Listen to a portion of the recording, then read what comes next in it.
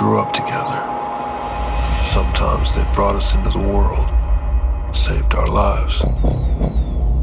As we handed down more and more tasks to them, our gratitude was only magnified. Eventually they superseded us, transcending our own abilities, began to earn our respect.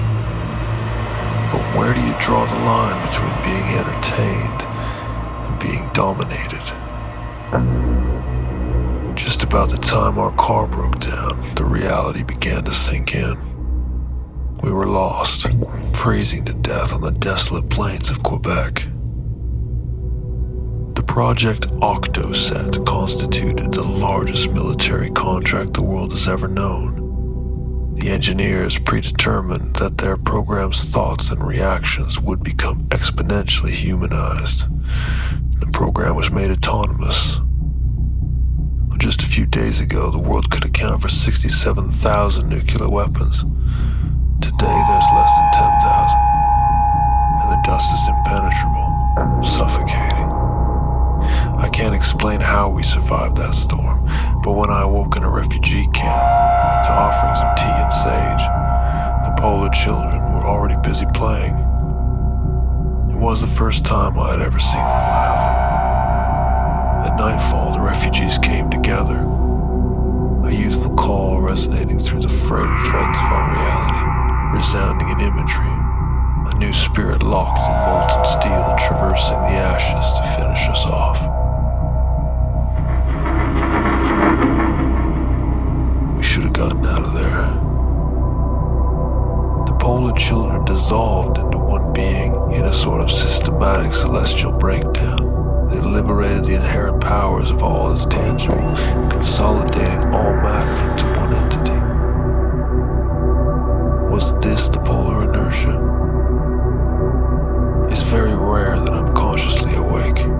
I've been swallowed up into the fabric woven by the turbulence that makes up our internal voyage. Our adventure is that of being completely engulfed towards a vaginal world where all forms are united, where nothing is certain, there's no way out, not a single perspective, only magma. There's no need to feel anything more, just lose yourself. Close your eyes and embrace the kinematic optic.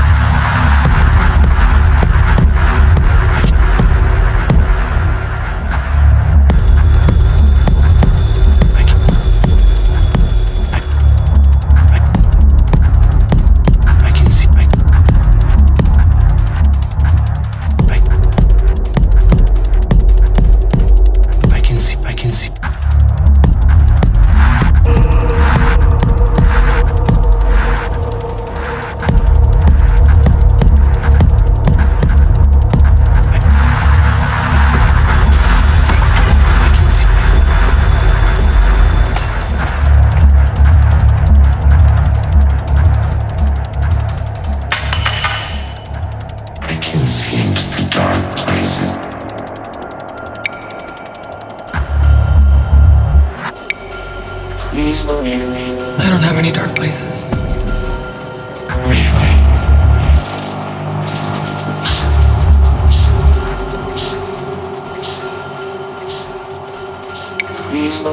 I don't have any dark places.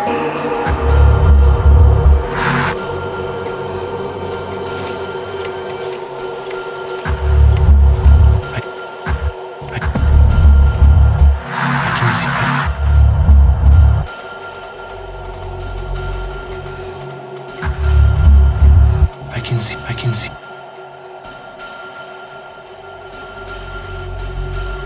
Please believe me. I'd like you to start counting backwards from 23. Just in your head.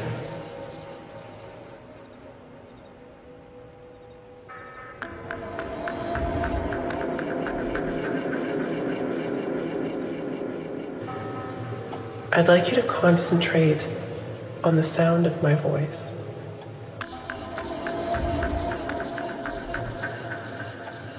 We're walking down a long, dark corridor.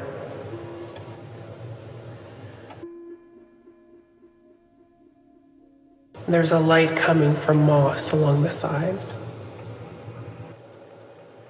Yes. Can you see?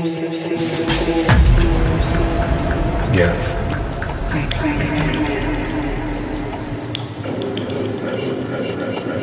Can you see the hall? I can.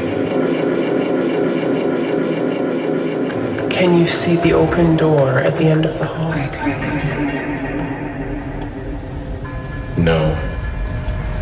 Why not? There's someone there. In front, blocking the light, blocking the way out. Can you describe the person in front of the door? I can't see them yet. Okay. Keep walking closer. I don't think I should keep walking.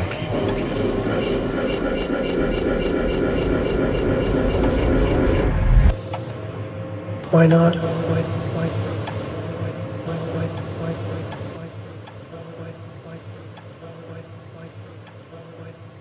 It will see me.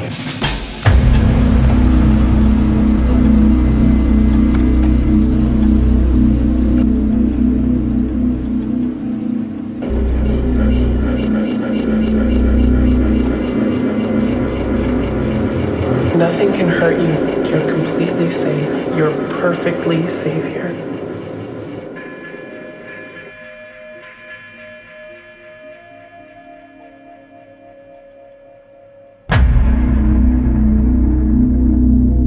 Are you sure? Yes. Okay. Are you walking forward? No. Where are you now?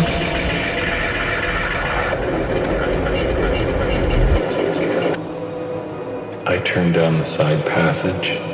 No. And I walked until I reached the end. The end? Yes, the passage ends. I'm sitting down in the darkness.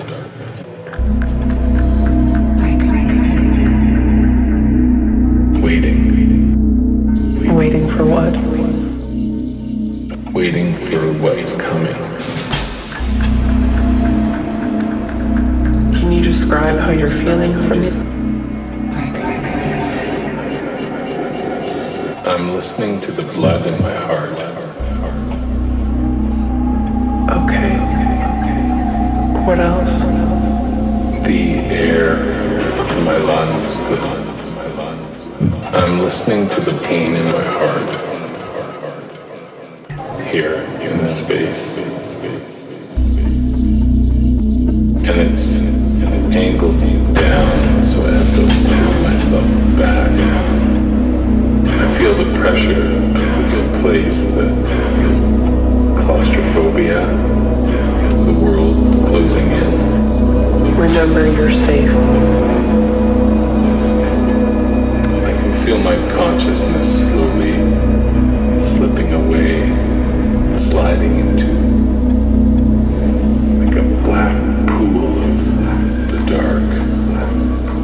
want to scream or cry out, but I can't find my voice. I wonder if the air is gone, or I wonder if I'm going to die here, if it's possible that I could die here.